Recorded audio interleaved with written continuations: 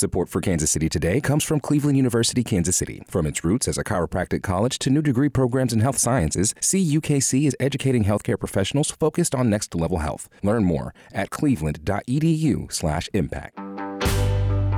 This is Kansas City Today. I'm Nomin Ujiyediin. Today is Wednesday, August 24th. Coming up, Kansans voted to keep abortion legal, and clinics are fielding a surge of patients from nearby states. We truly could be doing abortion care 24 hours a day, and we would not meet the demand. Plus, we'll take a look at how the abortion vote could impact next year's Kansas legislative session. But first, some headlines. Kansas City 4th District Councilman Eric Bunch appeared at the Board of Police Commissioners meeting yesterday to relay complaints from some residents that police officers are not adequately responding to calls. KCUR's Celisa Kalakal has more.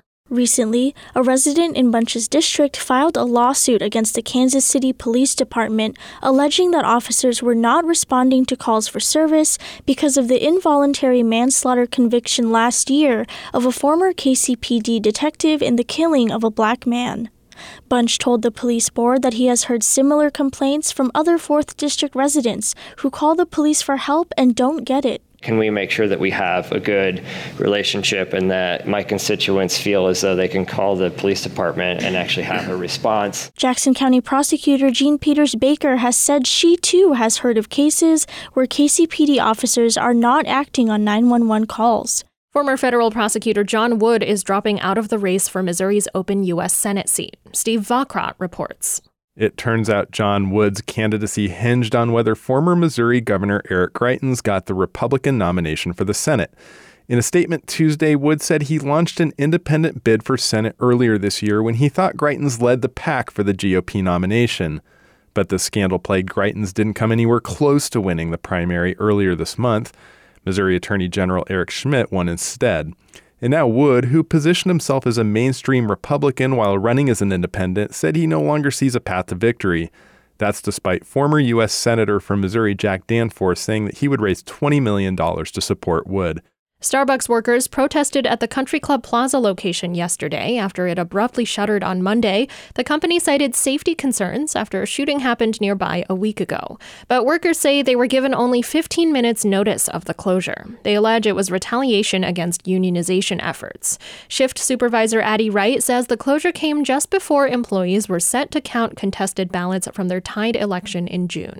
I definitely don't believe that their only reasoning was safety and security. I do believe it's because they're afraid of the organizational power of the workers at this store. The Plaza storefront was the first in the Kansas City area to file for union elections. Starbucks denies any allegations of union busting. Kansas hospital leaders pleaded with lawmakers yesterday to expand capacity in mental health facilities because they're so overcrowded and staff are stretched thin.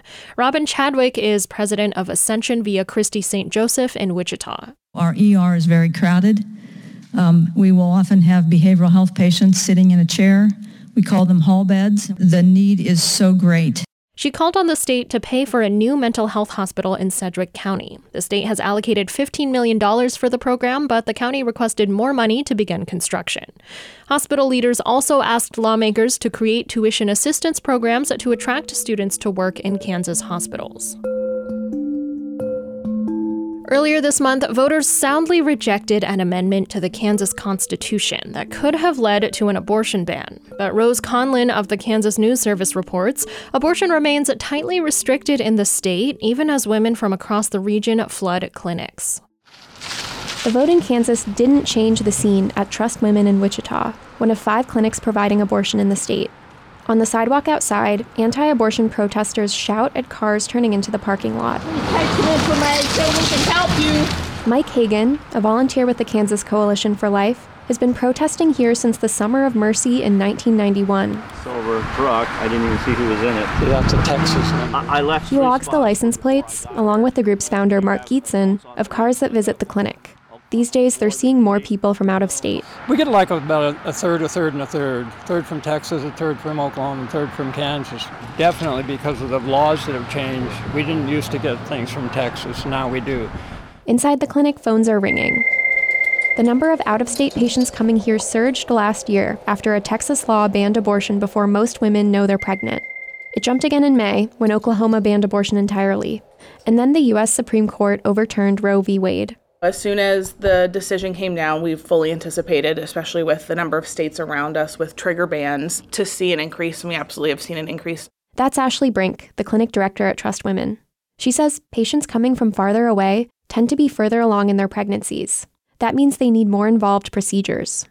Medical director Christina Bourne says that's changed everything about how she interacts with patients. 3 years ago, 2 years ago, what we talked about with patients was like, where are you going to go eat after? Because folks were like local people versus now our small talk has changed. So like, how far did you drive? Where are you from? Brink says the situation is forcing some Kansas residents, in a state where abortion is legal but tightly regulated, to seek care elsewhere. Being honest with them that my next available appointment isn't for 2 or 3 weeks. I recommend either calling back on Monday or calling other facilities in other states. The clinic is adding space and hiring, but we truly could be doing abortion care 24 hours a day, and we would not meet the demand.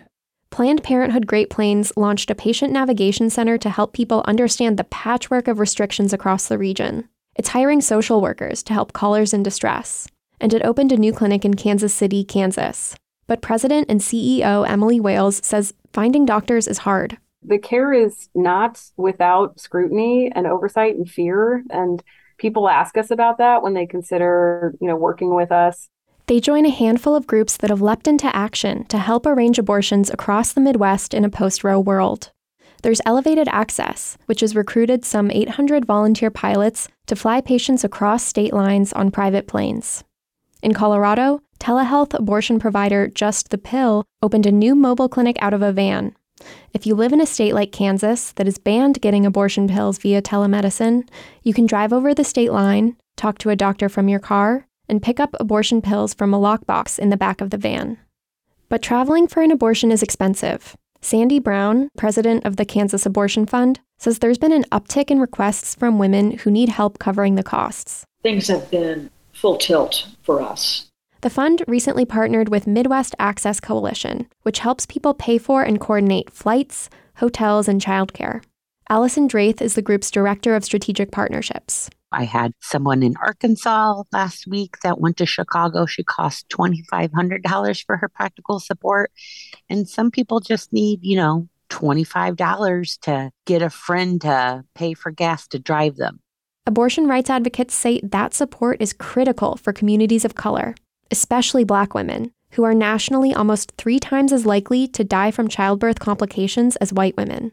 Sapphire Garcia-Lease is the founder of Kansas Birth Justice, a nonprofit trying to lower those inequities. Black women and brown women need access to abortion, not only because we're more likely to die in childbirth, but because it's a human right. For the Kansas News Service, I'm Rose Conlin in Wichita. Despite most Kansans voting to preserve the right to abortion, a majority of conservative lawmakers will still go unchallenged at the polls this fall. Kansas News Service reporter Dylan Lyson spoke with editor Stephen Karanda about how that may allow lawmakers to further restrict abortion. Kansas voters recently rejected a state constitutional amendment that would have removed the right to an abortion, and they rejected it by a pretty wide margin. Dylan, voters essentially protected the right to an abortion. Will that discourage their state representatives from further restricting abortion? That's unlikely. Despite the vote, several counties that rejected the amendment are set to send conservative lawmakers back to Topeka. That's the case because almost half of the races in the Kansas House are unchallenged, meaning only one candidate is running for that election. That also means the ideological view on abortion in the Kansas legislature is likely not going to change. Okay, so give us an example here. Take Representative Chuck Smith of Pittsburgh, for example. His county, Crawford County, in southeast Kansas, which is also the home of Pittsburgh State University, rejected the amendment by a 10% margin.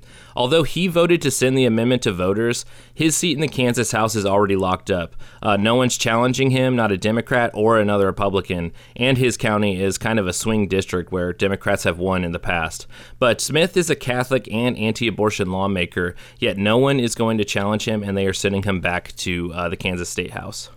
How many seats are we talking about here? Is it enough to actually affect things like the outcome of legislation? Oh, yeah, it's a lot. About 55 of the 125 seats in the Kansas House are already decided because they are not facing a challenge. Most of those uncontested races are Republicans, and more than half of those Republicans represent counties that rejected the amendment. Nathaniel Burkhead, a political scientist at Kansas State University, he told me this is a political mismatch. Basically, Kansans have elected representatives who are more conservative than they are on abortion specifically.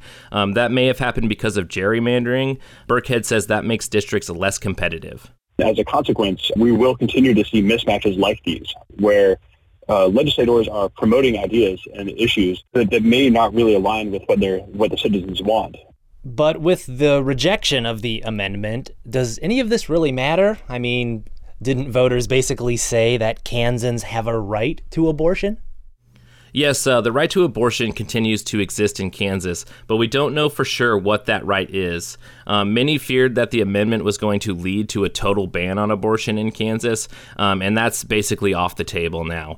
But Greer Donnelly, a Kansas native and abortion law expert at the University of Pittsburgh in Pennsylvania, she told me lawmakers could still try to pass softer restrictions.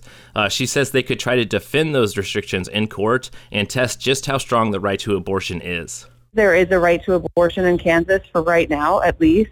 That means that the anti-abortion movement is going to try to chip away at abortion rights, as the anti-abortion movement has been doing for decades. What could that look like? What kind of restrictions are we talking about?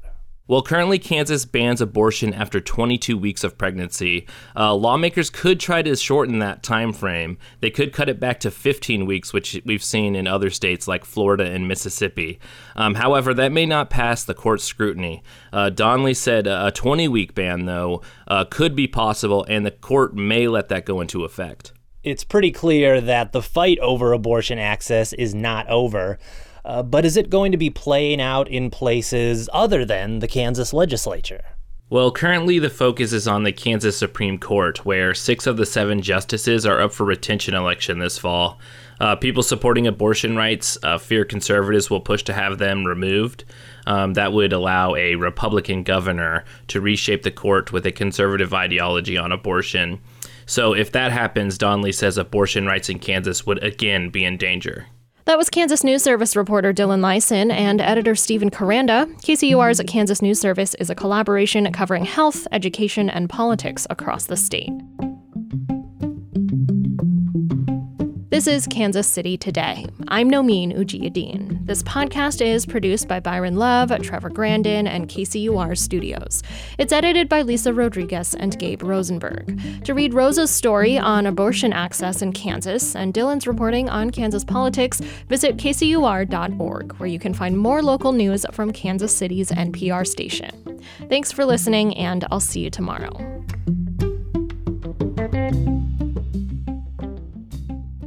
Kansas City and barbecue go hand in hand. But why? You know, you have a party, you go on barbecue. We permeated the air with those obnoxious odors of barbecue, you know what I mean? And then people up to the ballpark would smell those odors and they say, where's that odor coming from? Get the whole story at a behind-the-scenes look of the barbecue episode at A People's History of Kansas City Live, Thursday, September 1st. For tickets, go to kcur.org/events.